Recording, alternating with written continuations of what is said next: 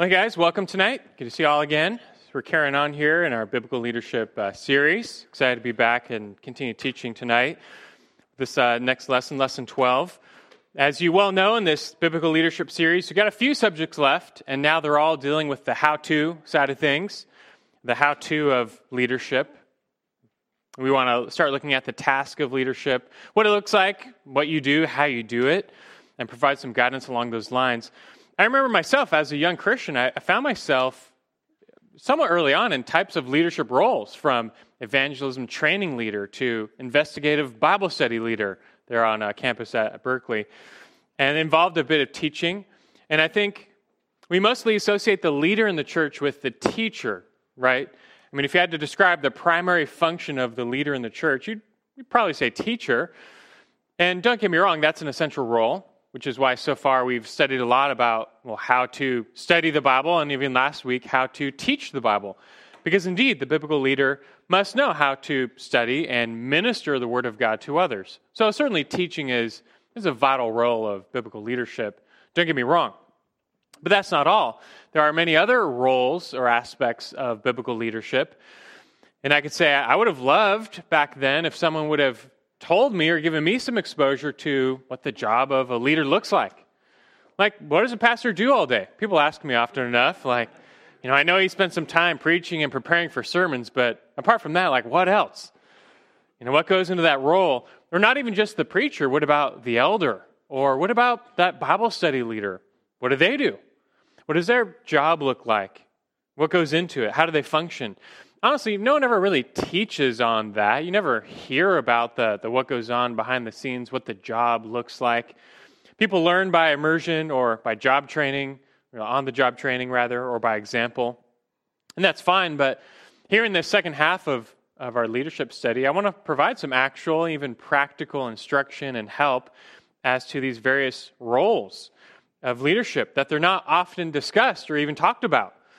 And so I want to give you some, like I keep saying, practical exposure to this world for whatever it's worth, and for wherever you're at as a leader in training, or even not a leader, just some good exposure.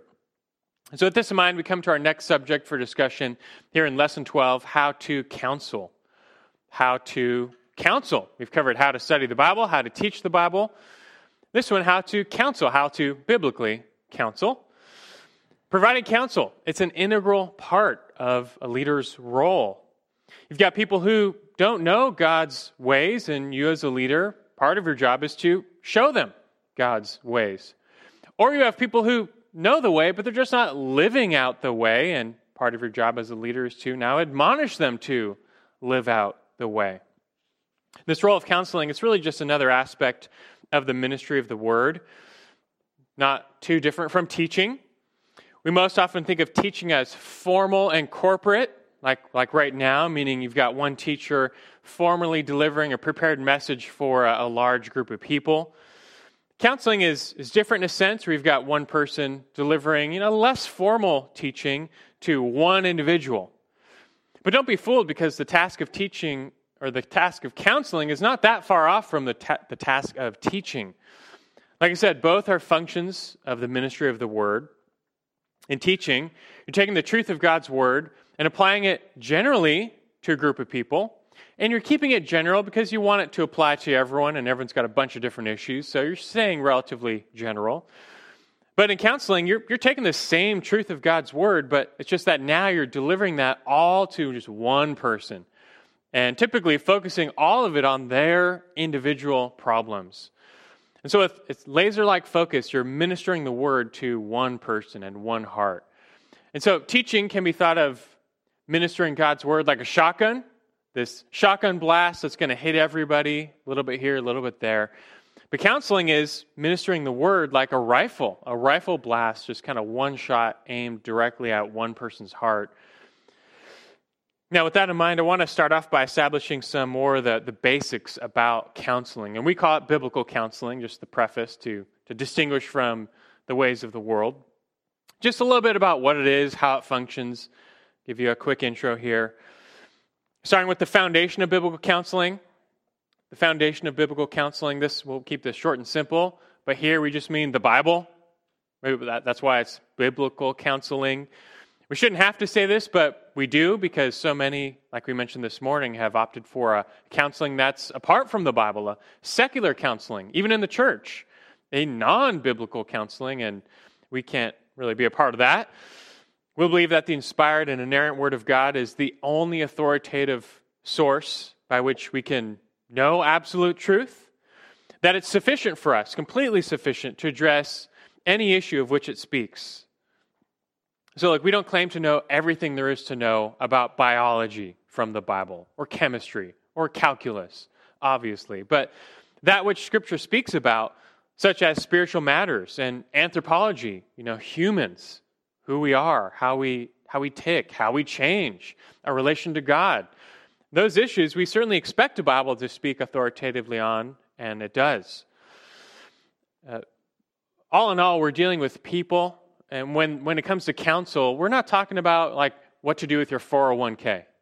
That's not in the realm of biblical counseling per se. Granted, we can apply biblical wisdom to any issue of life, but we're talking about dealing with life, with sin, with change, with an understanding of self and God. That's the wheelhouse we're in, and for that, of course, the Bible is the primary tool, the primary diagnostic tool for discerning the thoughts and intentions of one's heart, and also the primary means of then changing that heart and changing those thoughts and intentions. So I don't think we need to go much further on this. You know this well, but the Bible is going to be just the foundation of this counseling that we're going to talk about. Now, what is biblical counseling? How would you define it? A quick, off the top of your head definition. How would you define biblical counseling? Someone asks you, I keep hearing this term, biblical counseling. What does that mean? What would you say? How the Bible applies to you in your personal life as a human being. Yeah, that's good. How the Bible applies to you, your life, your issues, your problems. Here's what the Bible has to say about that, and here's what to do about that. That's very good. Biblical counseling, we could say it's targeted discipleship focusing on specific problems. Discipleship, just that process where we're all to engage in of helping others become more like Christ. Counseling is just targeted discipleship, focusing on typically a specific problem. There's someone, they need to grow more like Christ. They've got an issue. And counseling is where you're going to help them do that. It's nothing more than discipleship, a targeted discipleship on a specific problem. And who in the church should do this? Who in the church then should function as a biblical counselor? Everyone. Accordingly, if it really is a subset of discipleship is for everyone. We've established that. We are to make disciples and be involved in discipleship. And accordingly, biblical counseling is for all Christians. Some may be more skilled than others, but this is something God expects all believers to do. Biblical counseling, it's not a spiritual gift. It's an ordinary function of the Christian life. Just like discipleship, that's not a spiritual gift. That's a duty, a task that God calls all believers to do. If you've got salvation, the Holy Spirit, and a basic knowledge of God's Word, you're equipped to counsel others, just as you are equipped to disciple others. It's just a question of, are you going to do it or not? And be faithful to do it or not, and even grow. But Paul says in Romans 15:14, he says, "And concerning you, my brethren, I myself also am convinced that you yourselves are full of goodness, filled with all knowledge," and he says, "able to admonish one another." He's confident, although he's doing it, he's confident you're able to admonish one another.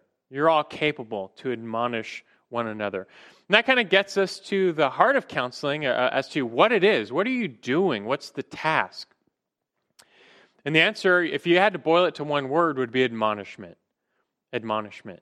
Turn to Colossians 1:28-29, a classic counseling verse. Colossians 1:28-29. You can turn there. The Apostle Paul, speaking of himself and by way of example, we can derive a lot from his ministry. Here he's merely reflecting the heart of a discipler in his mission. We've seen this verse before when it came to the mission of biblical leadership, and so it's not surprising to see it pop up again when it comes to the task of counseling, which is not far from the task of discipleship. Colossians 1, 28, 29, I'll read them. He says, we proclaim him, talking about Christ.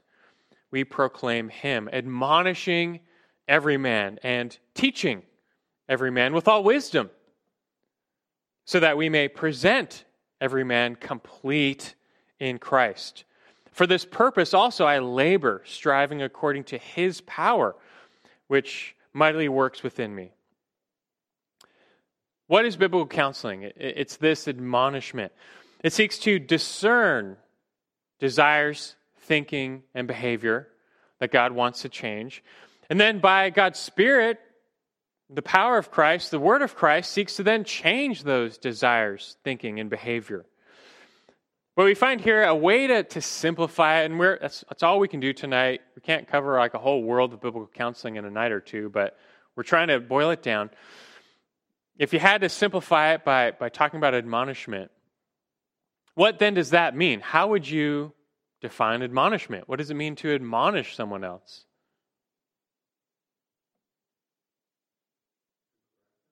Okay, it's going to definitely involve correction. Okay, it'll involve some encouragement. We might say pointing them in the right direction. So here's the wrong direction you've been going down. So there is inherent a confrontation, a challenge. Like there's going to be here's a wrong way, and you're going down this wrong way, but there's a right way over here. You need to go down this right way. Let me help you. Turn from the wrong way. Go down the right way. It's a basic confrontation and challenge. The word is noutheteo. Biblical counseling, we often say, is nouthetic. You heard that term before, nouthetic. It comes from the word nous, mind, and tithemi, to put or to place. And so it's about placing truth in the mind, confronting the mind and filling it with truth, to put sense into someone's mind, or we say today, to counsel them. And Jeremiah 17:9 says, the heart is more deceitful than all else and is desperately sick. And so we would say the fall had noetic effects, meaning it was a corruption of the mind. Our minds are darkened in understanding. And so therefore, biblical counseling is aimed at the mind. This admonishment, it's not just aimed at behavior. When we're going to challenge someone in love, confront them, and help them turn from their ways, when we talk about biblical counseling, we often reiterate we're not just aiming, though, at their behavior, but at their heart/mind, their inner person. The task of biblical counseling, then, is to minister the truth of Christ and his word to the heart/mind of a person, directly aimed at their problem, that they might become more like Christ, more conformed to Christ's image. Like it says here, that we may present every man complete in Christ. Really picked up on that phrase, remember, back when we studied the mission of biblical leadership. That's what we're after here. That's the goal of discipleship. It's the goal of ministry. Should it be any different for counseling? I mean, that's our goal too. What are you after? Just trying to help someone become more like Christ in a specific way. It's typically very specific. They've got an issue, and you're trying to help them become more like Christ with that issue. Of course, the word of Christ, he says at verse 28, we proclaim him. So the truth of Christ and the word of Christ, it's going to be the primary means by which we're going to admonish them. Colossians 3:16, he says, let the word of Christ richly dwell within you, with all wisdom, teaching one another and admonishing one another. See, that's another verse. Verse 28 and then Colossians 3:16, admonishing and teaching are side by side. Like I said, they're very similar. And the word of Christ, the truth of Christ is mentioned. That's the means by which we're going to teach one another and admonish one another. And counseling in this manner, it's also personal and involved. Teaching may be more corporate. Counseling is going to be far more personal and involved. Listen, Acts 20, verse 31, Paul talking with the Ephesian elders. He says, therefore, be on the alert, remembering that night and day, for a period of 3 years, I did not cease to admonish each one of you with tears. That word admonish is used there. And what do you learn about counseling from that verse? From Paul's example there. He says, remember that night and day for a period of 3 years I did not cease to admonish each one of you with tears.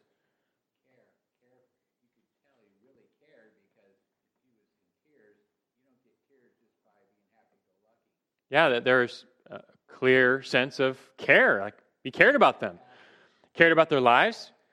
When they fell into sin, it grieved him, it troubled him, it pained him. When they changed, it rejoiced. What's that? Time. There's a commitment right there. 3 years.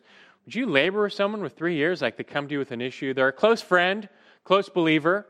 They've got an issue, a problem, an affliction, a sin in their lives. And you're trying to help them, but they just stumble with it. And it turns into years.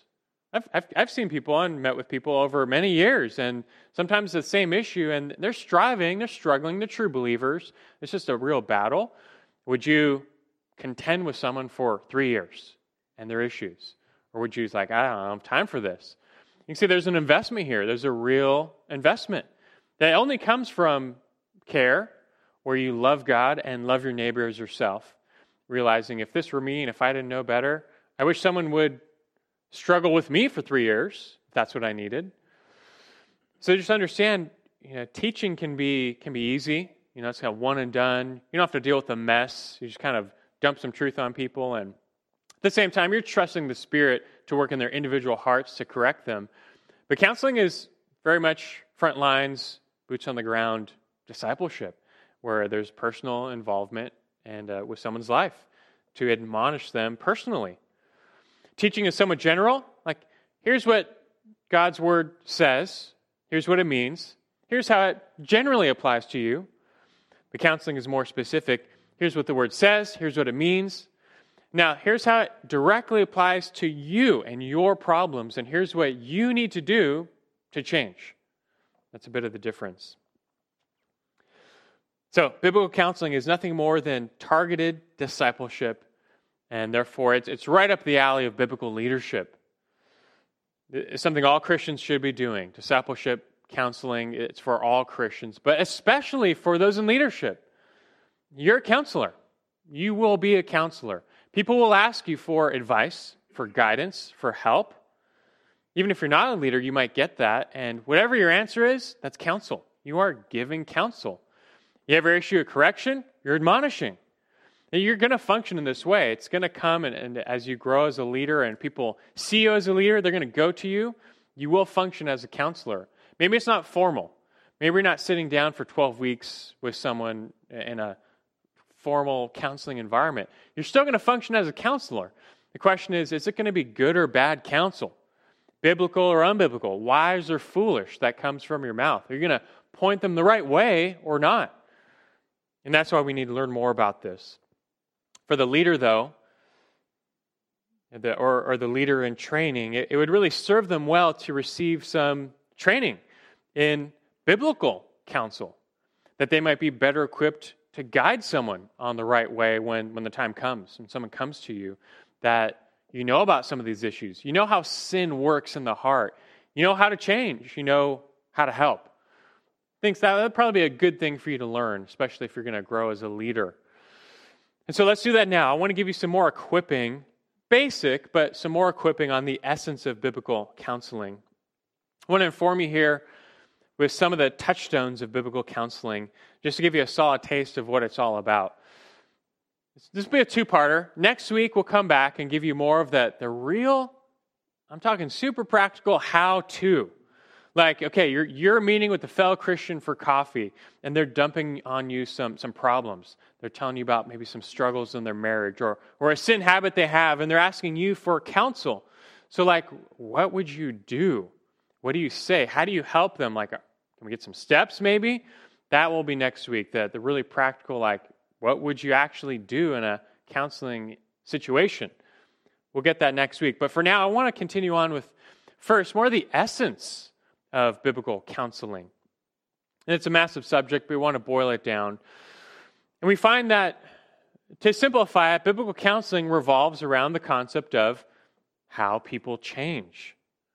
how people change, the process of change.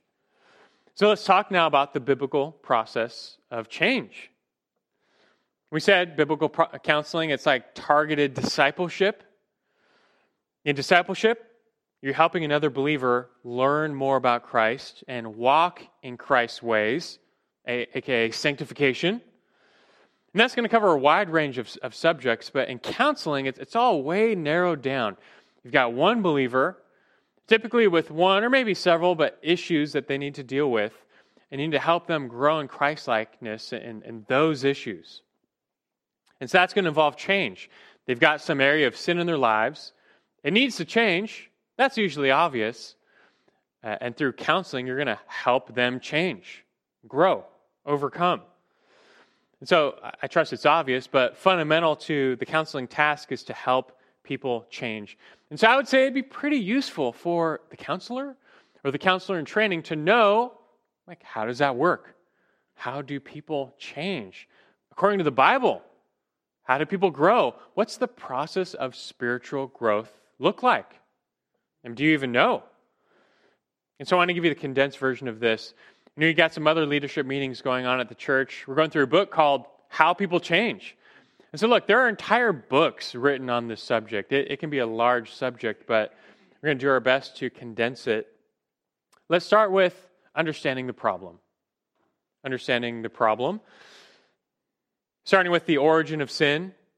Now look, I know you all are well taught here about sin, fall, and the effects of the fall.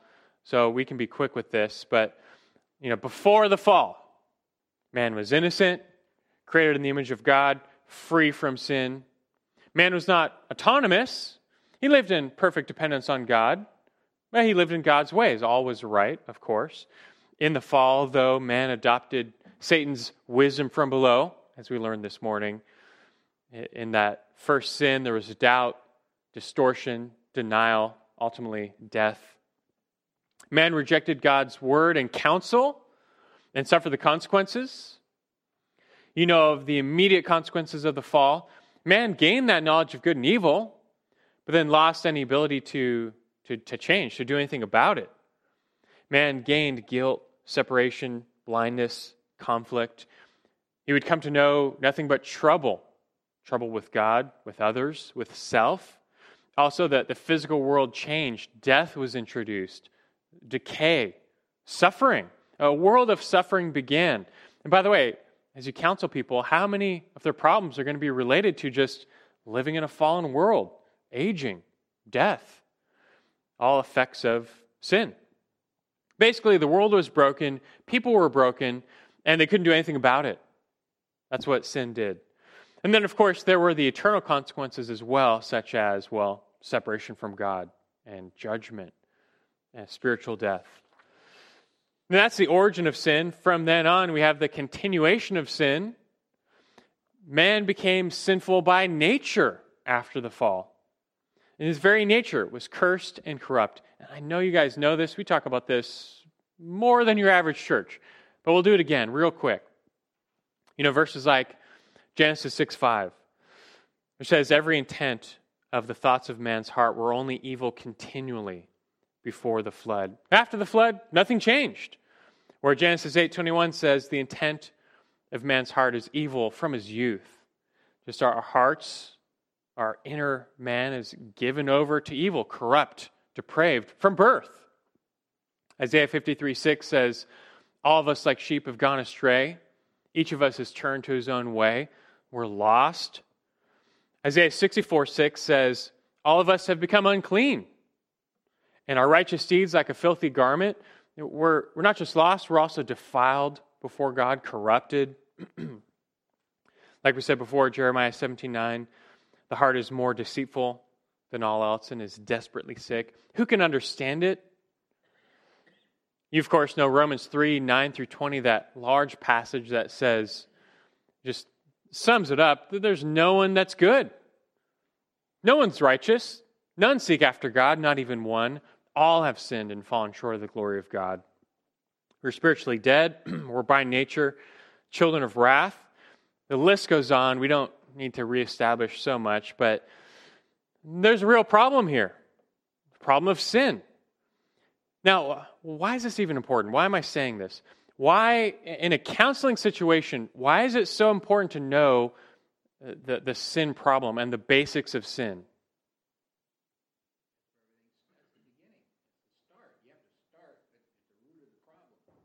Okay, the essence of our problem is sin. But talking about the sin nature here, why is it so important to understand the nature of our corruption by sin when it comes to helping someone with their problems? Okay, there's blame shifting that goes on when in reality it's largely, well, it's certainly all, the problems are going to be their own. People can complicate things, but they have their own internal problem. Joey? I was going to say, if you're going to counsel someone, part of it would be with sin, the issue of sin is it's addressing a worldview issue. Everyone has a problem, has a view of the world in their own way. And so you need to clarify that it's probably a sin issue at the very core. Whatever your problem is, there's some issue you have with God at that point. We need to figure that out, what that is. Yeah, that's good, and we'll come to that shortly about getting to the real heart nature of their sin. But what I'm getting at here is just understanding the sin problem biblically. It lets you know you're dealing with a sinner by nature, and we hear that a lot. So I think we might take it for granted. But as you're counseling someone, kind of like Marlene was saying, their problem is not just their circumstances. Their problem is not just their environment. Their problem is not just, their spouse or that person who makes them angry. Their problem is their own heart. They either have a dead heart or a troubled heart. It can be regenerated, yet still have sin within. The point I'm making is understanding the sin problem that lets us know we're dealing with people who have a nature problem, a heart problem, an inner problem. And so the solution, therefore, is going to be what? Likewise, inner, at a heart level. That's a fundamental distinction that we're making here. That, like I said before, it's not just behavior. People come in with behavior problems. Like I can't stop looking at pornography. Behavior problem.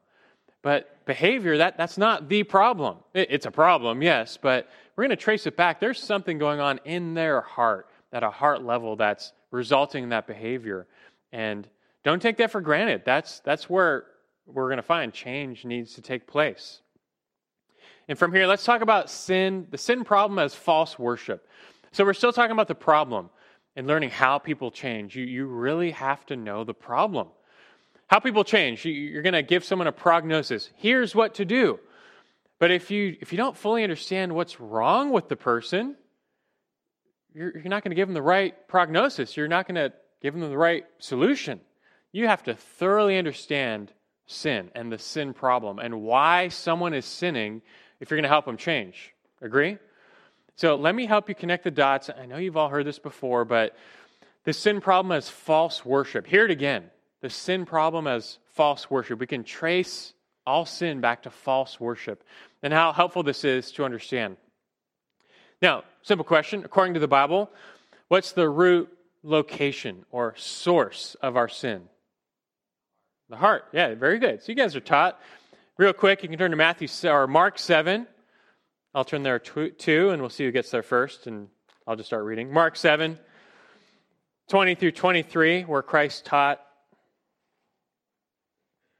Mark 7, verse 20.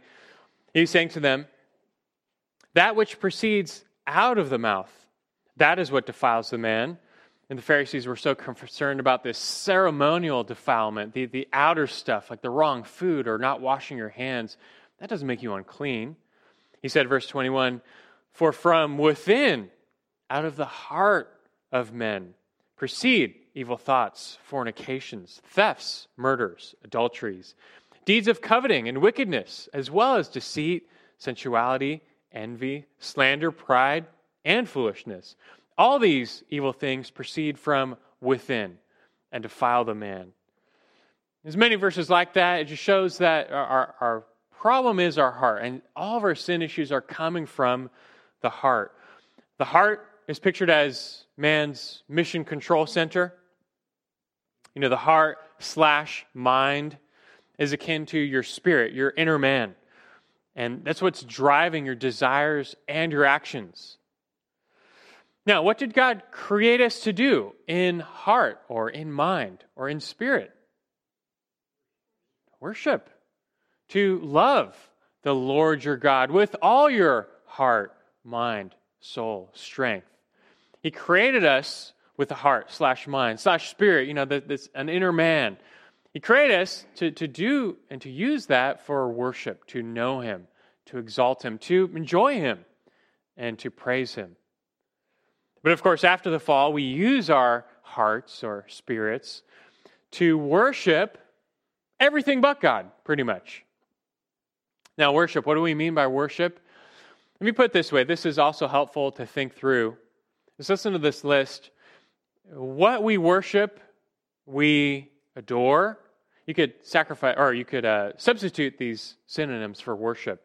Things we worship, we adore, we sacrifice for, we focus on, we submit to, we seek after, we hope in, we serve, we give to, we speak about, we look to for peace, we spend a great deal of time and energy on. All helpful ways to think about what we worship. And good luck trying to write that down, by the way. I was too fast. You can just come see me later. Just come see me later. We don't got time for that. But see me later, you can get the list for all you list takers and note takers. But it's helpful to think about to identify what we're worshiping, the things we're just devoted to. And God created us where He would be the object of that list. Everything on that list, we should say God. We adore God. We seek God. We serve God. We hope in God. He should be the supreme answer for everything on that list. But He's not. After the fall, various objects of worship come in and just push God out of the way for all those things on that list, and other things take the place. We're now adoring something else and spending all of our time on something else and seeking something else. Other things have taken God's place. And we can now identify some basic categories of things people worship. Here's another list. Good luck. I'm going to be fast, but you can, again, see me later. Things people worship, objects of worship, like security, material things, knowledge, control, wealth, themselves, good health, a literal false god, another person, pleasure, comfort, a pain-free life, an accomplishment, esteem, success, physical appearance, a desired circumstance in life. That list likewise goes on. If I can put it another way, I didn't come up with this, but using all P's, power, pleasure, people, protection, physical health, possessions, popularity, peace, play, prestige. If you are serious, come see me later, and I will give you these lists, because it's so useful to think on these and to spend some time meditating. It's helpful to just lift the cover. What are you worshiping? What has taken the place of God in that list of things you adore and serve and live for? Things that excite you the most in life. Things you devote your energy to. It's helpful just to know the common categories for yourself and in a counseling environment. Now, what do you call it when a person gives their heart over to these objects of worship? Idolatry. We call that idolatry. The Bible calls that idolatry. What's an idol? You can think of an idol as anything we consistently make equal to God or more important to God in our attention, desire, devotion, and choices. Anything we consistently make equal to or more important than God in our attention, desire, devotion, and choices. Just another way of putting it, to identify an idol in your life or someone else's life, think about, something. Would you sin to get it? It's an idol. Would you sin if you lost it? It's an idol. Would you sin to keep from losing it? You've identified an idol. There's other ways we can identify something you are worshiping. And the person who's living in sin, therefore, they're living in idolatry. All sin can be akin and likened to idol worship, where some other thing has taken God's place in your heart. You are essentially worshiping that thing. And this idol worship can in turn take many forms. This is where you get now to the behavior of a person. These expressions of heart idol worship or false refuges in their life. Another list, but expressions of such heart idolatry might be found in food, sleep, drugs, travel, sports, music, reading, TV, another person, alcohol, sex, pornography, shopping, spending money, busyness. It's another list. And listen, a lot of those things on the list are good, like sleep. There's nothing wrong with sleep. God created us to sleep and need sleep. Anything on that list, though, can turn into an idol if you elevate it in its importance to, like we said earlier, anything that you make equal to or more important than God in your attention, desire, devotion, and choices. Even good desires or good things can turn into a sinful idol in someone's life if they start living for it. So let me kind of and wrap this all together a little bit. You know, the sin problem, that's what we're still talking about, the problem. It's fundamentally an idolatry problem, a worship problem. It's a very helpful category to think of sin in, according to Scripture. That sin is fundamentally a worship problem, an idolatry problem.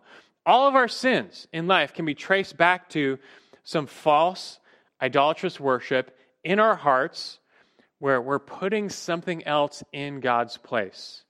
Literally, every sin can be traced back to that.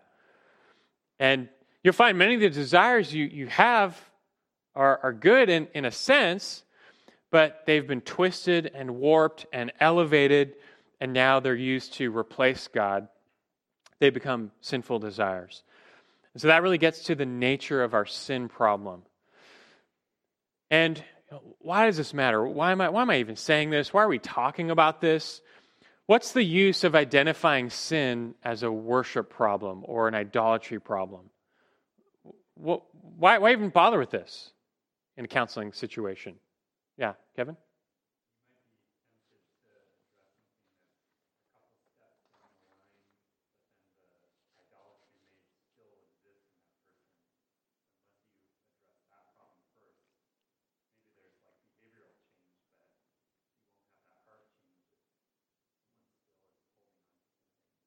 Yeah, very good. If you couldn't hear, essentially, it's a difference between helping someone deal with a surface issue versus a root issue. And you can mow the grass all day, and you can take a lawn full of weeds, and you can mow it for them, and they'll look pretty for a little while, but those weeds will just grow back. And we're covering this. You need to know the fundamental heart nature of sin, that you can deal with it at that root level. And until you root it out, it's just going to find another expression and keep coming back. And therefore, you've not helped anyone change. You've modified them a little bit, but you haven't helped them change. What are we after? Real change in a counseling environment, right? So, hey, maybe you've got someone, they're dealing with a drug and alcohol problem. That's merely the expression of some heart sin and idolatry. So, drugs and alcohol, it's not their ultimate problem. In their heart, they're worshiping something other than God. And at the moment, it's taking expression in drugs and alcohol. And hey, maybe through counseling, you can exert enough pressure and behavioral control that you can get them off of drugs and alcohol. But their heart problem would remain unchanged. And so that heart idol will find a new expression. And so maybe they'll now become addicted to work. And look, socially, that's a lot more acceptable. But that's still a heart idol. They're still in idolatry. That's still sin before God if they take that beyond where it's supposed to go, if you know what I mean. And so, like I said several times, we're not after behavior modification. We're seeking heart change. And that's why we're talking about this. You need to know how the heart works, how sin has affected the heart, how it takes root, and how we have an idolatry and worship problem at the bottom level. So knowing these idols of the heart is just such a helpful category in counseling. This is where change must take place. If you're here this morning, like we were talking about, much of modern psychology has placed man's problems outside of himself. Meaning, you're not really a sinner, you're not that bad, you're not guilty before God. You don't really have a heart problem, a spirit problem. Your problems are circumstantial, environmental. And so the solution, you don't need a new heart, you don't need, spiritual growth. You just need a new environment. You need new circumstances. And so, if what the Bible, though, says about the human heart is true, that whole philosophy of change would be false and futile. It's like taking someone who has that drug and alcohol addiction and saying, okay, I'm going to whisk you away to a monastery and lock you up. Problem solved, right? They now physically, they're like in some desert or an island, and they physically can't even get their hands on drugs and alcohol. So technically, you've cured them. They've been cured of their drug and alcohol addiction, right? You've done it. But of what use? Because the heart hasn't changed. And the second they get back into the world, it's going to find expression in one way or another. See, that behavioralism, that there's no real change there. The Bible teaches otherwise, and that's what we're after as biblical counselors, that deeper change. Where now they're going to be free from that addiction because their heart has been transformed and renewed, and they love God more than self. They don't want to do that anymore, and that's a much more powerful place. So let's talk about that now with the rest of our time. We spent a lot of time understanding the sin problem, but now we need to talk about how to counsel someone to then overcome that heart sin problem. So you're dealing with someone, they've got a heart problem. What's the first place you would check? Where do you start in dealing with someone on a spiritual level about their problem or about their life? Where do you start? Joey? Okay, view of God. I'm talking more of, kind of where they're at in life. Salvation is what I'm getting after. Maybe it wasn't a clear enough question. Salvation, that's the first thing you check for. You're trying to help someone change, help them deal with their problems. Step one, is this person even a Christian? Are they saved? Are they regenerated? Why would we start there in a counseling environment? In our mind, we're thinking, okay, I need to just see where this person's at. Do they know Christ or not? They've been born again or not? Why would we start there? Yeah, I need to know, what tool bag do I use here on this person? It's like a patient comes in the ER after a trauma. First thing they do, check the pulse. And look, if there's no pulse, forget taking his temperature, forget the basics, or let's give him a comfy pillow. No, just you're going to need to do emergency procedures. He has no pulse. So that's going to direct how you help that patient who has no pulse. But if the person comes in, they've got a pulse, their vitals are stable, they're stable, well then you're going to do some other things. You're going to move on to some of their other problems, which may be serious, but it's not like they're dead. And so you get the drift. If a person is not saved or regenerated, it means they have a dead heart, a lost, corrupt, blind, enslaved heart. And that's their problem. That's their biggest problem. Hey, they may have this addiction or they may have depression, but you know what? They have a much bigger, deeper problem, a fundamental problem. Until that's changed, nothing else matters. Nothing else will change in a meaningful sense. And likely, if that heart change takes place, a lot of their other problems will be changed, will go away, or will find resolution. And so look, if a person is perishing, if they come and you can discern this person doesn't know the Lord, that already guides you to how to counsel them. First and foremost, it just becomes evangelism. It's just, biblical counseling is then just evangelism. Alternatively, though, if you're counseling a fellow believer, you discern this person knows the Lord, loves the Lord, genuine confession of faith. They're walking the walk, but they still just hung up on one sin. Well, now that affects how we counsel them. Well, we're still going to minister the gospel, but in a different way. And now, though, we know we've got someone we're dealing with someone who has the Holy Spirit. They have a new heart. They just need to renew their heart. And so we're going to do a little something different with them. So you see, there's a vital distinction we make, and it's always the first distinction we make, or try to over time. And we need to know who we're dealing with. Do they have the Holy Spirit or not? Do they have a new heart or not? And because that's ultimately our goal, salvation. And we start there. Hey, so along those lines, let's talk now regeneration. How people change. First, you're dealing with someone who doesn't know the Lord. And so, how do they change? Well, they change by regeneration. What do they need? They need salvation. They need a new heart. So, if that's the case, you've discerned that, how would you counsel that person? More specific? The gospel. Why don't you just share the gospel? It's not a trick question. Like I said, it's just evangelism. Like Romans 1:16, not ashamed of the gospel. It's the power of God for salvation to everyone who believes.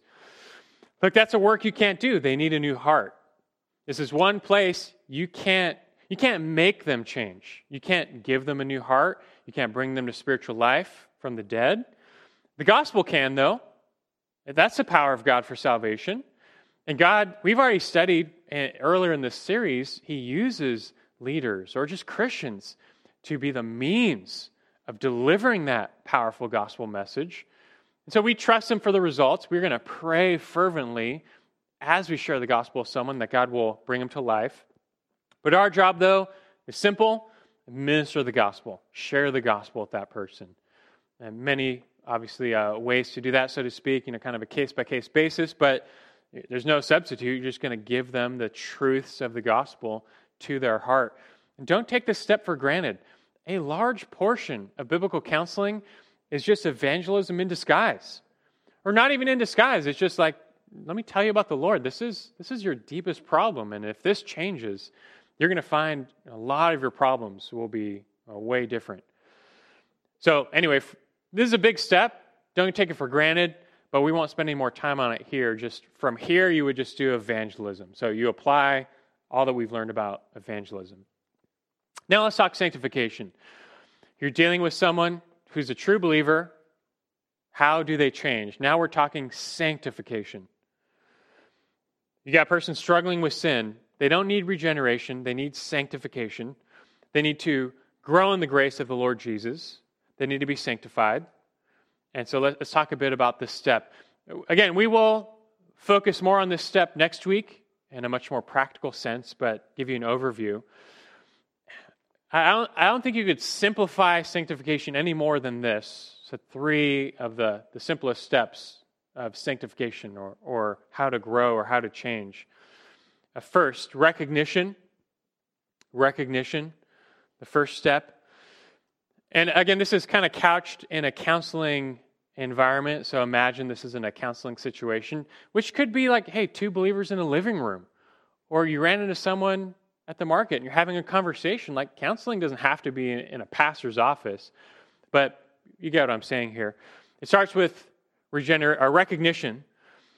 What I mean by this is, you as the counselor, through conversation, through questioning, through examination, you're seeking to help the person recognize their sin. And like we talked about, not just at a surface level, you're helping them recognize their heart sin, the idols of their heart, their idolatry problem. You got to start with this recognition. We care about the surface problems. We do. They matter.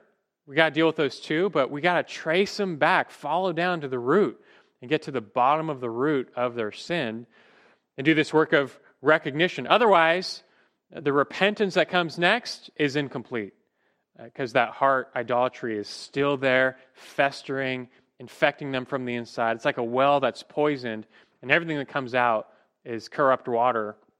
It doesn't do any good to clean a cup of water.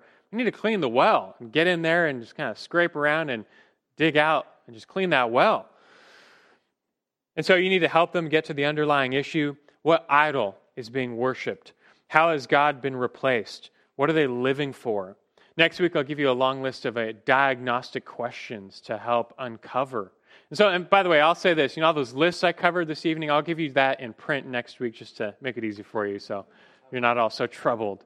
And so I'll give you a list next week. But like this first step, recognition, this could take weeks. This could take weeks where you're getting to know someone. Maybe they're new to you. You got to get to know their life, their background, who they are, their influences, what they're doing. And this is where a lot of skill is involved as a counselor, though, to understand the heart at such a deep level and understand humans and anthropology and understand this person's life, to go look at their surface, because they're going to come at you with all surface. Like, I am really struggling with, greed. And covetousness. I get so worked up over it. Okay, that's a real issue. And in their mind, they're thinking, I just got to, stop being greedy. I just try hard. Don't do it. You're going to have to work hard to trace it, like what's going on in the heart level, though, what's making them so greedy. And it's not just their environment. It's not because their neighbor just got a new car. It's something inside. You got to do that work. And there's skill involved in tracing it down to this heart desire and idol that they're worshiping. And it's finding expression in covetousness or whatever. So anyway, first step, recognition. We'll talk a lot more about that next week. Second step, repentance. Once something is uncovered at the surface level and at the heart level, there's repentance. This is another big step, right? A thorough understanding of repentance is needed for the counselor.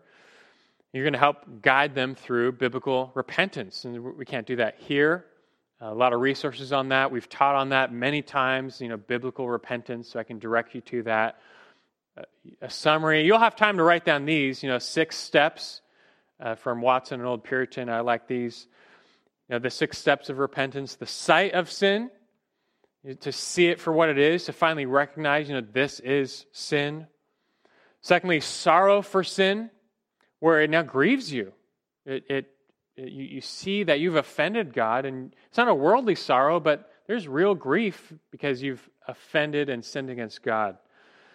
There's confession of sin, like 1 John 1:9 says, as you know, where you are now saying the same thing about your sin that God says. You are thoroughly recognizing it as sinful and turning from it, asking God to forgive you for it through Christ. There's shame for sin, number 4, and hatred for sin, number 5, where, look, guilt and shame are built-in responses to sin, and they're appropriate responses. But as you turn to Christ, you find them being dealt with. It's appropriate to experience this, sorrow and shame and hatred. We don't live there, we don't stay there, but after we've experienced them through Christ, through confession, by His grace, they're lifted. And lastly, we could identify turning from sin, which is where you're now, turning from sin. That thing you were doing, that thing you were worshiping, you do no longer. You turn away from it entirely and sin no more. And thereafter, you bear fruit in keeping with repentance. A real life is changed. That summary is far too fast, perhaps, for any benefit. But hey, you can get, I believe it's Watson's, The Doctrine of Repentance. It's a tiny little book that's real helpful on biblical repentance, and many other resources, but we don't have much more time than that. Suffice it to say, the second step is repentance, to walk them through now that you've done recognition, you've found the sin issue, even at the heart level, now you're walking them through biblical repentance, God's means of reconciliation and cleansing that we need to be right before Him. And then the third step would be renewal. Renewal. And again, this is sanctification in its simplest form. An idol of the heart is uncovered. Thereafter, it must be destroyed via repentance. Like Israel, they used to worship the idols in the high places, and therefore God said, tear them down, just break them to pieces. That's repentance. But that's not enough, because thereafter they need to be replaced with the true worship of God. And so this is a vital step we might call renewal or replacement. It involves replacing old thoughts, desires, and behaviors with new thoughts, desires, and behaviors. This is a step of mind renewal. And God uses this to transform a person's affections and their love for God And it's that new love for God that's going to produce new actions, new behaviors, righteousness. We've been saying this a lot on Sunday mornings, so this phrase, renew the mind, should be in your mind. Like Romans 12:2, don't be conformed to this world, but be transformed by the renewing of your mind. That's Paul's application to Romans right there. Be transformed by the renewing of your mind. This renewal includes mortification. That's a word we use to describe putting to death the deeds of the flesh. Like Romans 8:13, if by the Spirit you are putting to death the deeds of the body, you will live. We'll talk more about what that looks like next week. It also includes what we may call vivification or vivication. No, I had it right the first time. Vivification. Don't try saying it too many times. That's putting on the new self through the spiritual disciplines. That's the putting on the new self. Like we learned last Sunday morning in Ephesians 4. You be renewed in the spirit of your mind and put on the new self. We'll look at that next week as well. But this mind renewal comes from saturating your mind/heart with the truth of God's Word. And so God's Word and filling your mind with the truth is an essential aspect of this renewal. It's paired with prayer, the means by which we commune with God, we draw near and access His power to change, because He's involved in this, of course. And then a huge role is found in the local church. As a means of grace, God is given to help you grow and receive encouragement, admonishment, even protection and prayer. All part of how God helps us change as we're renewed in the spirit of our mind. So again, if we can kind of put this together as a counselor through hard work, you're going to seek to uncover the surface and the root sin of a person. You're going to identify their heart issues, their heart idolatry. And then you're going to guide them through biblical repentance, how they can identify and then turn away from that idol, tear down that idol, hate it, ask the Lord for forgiveness, and turn away. And that turning away involves this long-term step of renewal. That's a long-term step, renewal, where you're going to walk with them, helping them renew their minds, replace old thoughts and behaviors with new thoughts and behaviors by the power of the Spirit and by the spiritual disciplines. And this last step often involves homework, accountability, close follow-up. And you're walking with them now and to help them renew their minds. Well, like I keep saying, we'll learn more about that next week as well. And speaking of, we will come back next time and get even more practical with this. As if you're in a counseling situation, you're one-on-one with someone, they've just dropped on you all their problems. Okay, what do you do? What do you say? Where do you begin? What do you actually say? I want to cover that next week with some even examples and case studies that this can be very tangible and helpful for you. But for tonight, I hope you've learned from this introduction that, at the very least, biblical counseling is for everyone, and it doesn't have to be foreign or scary or intimidating. Like it's just for the professionals. Unless you're certified, you shouldn't be doing this. Now look, it's really just Christians living out what the Bible says about spiritual growth, about mutual admonishment and encouragement. That's all it is. And sure, this may challenge you to know the Bible better, to know the process of change better, and to grow in your people skills. Great, be challenged. But you can and you must engage in this mutual admonishment. It really is for everyone. And it's really just God's plan for our growth. God has designed us to grow in community. Think about that. That spiritual growth, by God's design, rarely occurs in isolation. You ever think about that? According to the New Testament, He's designed that our spiritual growth rarely occurs in isolation. And so often intertwined with all these one another's, like admonish one another. And so you just think about how you can be that person in the life of another, and especially those in or seeking leadership. This is part of your role. You are an admonisher. You're a counselor. And so be equipped, be built up in this knowledge of God and man and the gospel, that you can give biblical counsel and admonishment to those needing it. All right, well, you will learn more next time. Looking forward to it. For now, let's pray and be dismissed. Father God, we again are so thankful for your word as we learned this morning. It really is a treasure trove of wisdom. Man and his philosophy and psychology still has not uncovered the true nature of our hearts, and never will, being darkened in understanding and cut off from the mind of God. The unregenerate man will never understand human nature. But your word contains this wisdom, and it speaks true to our hearts. We recognize in it exactly how we tick and why we do what we do, why we have the problems we have. It nails us, like Hebrews 4:12. It says it really cuts us open and lays bare the thoughts and intentions of our hearts.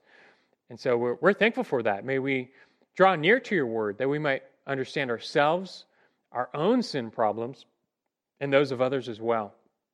We need this skill to grow in this skill, that we can help others, help them change by administering the same word to their hearts, which your Spirit will use to grow them and to renew them in Christ's image. We just need to be built up in this area, equip us in this area. We want to be faithful servants in this area, all of us, and especially those in leadership, that they doubly would be built up. And so we trust you for that equipping and even more next week as well. Until then, bless us and keep us, and we bless your name. In Christ's name we pray. Amen.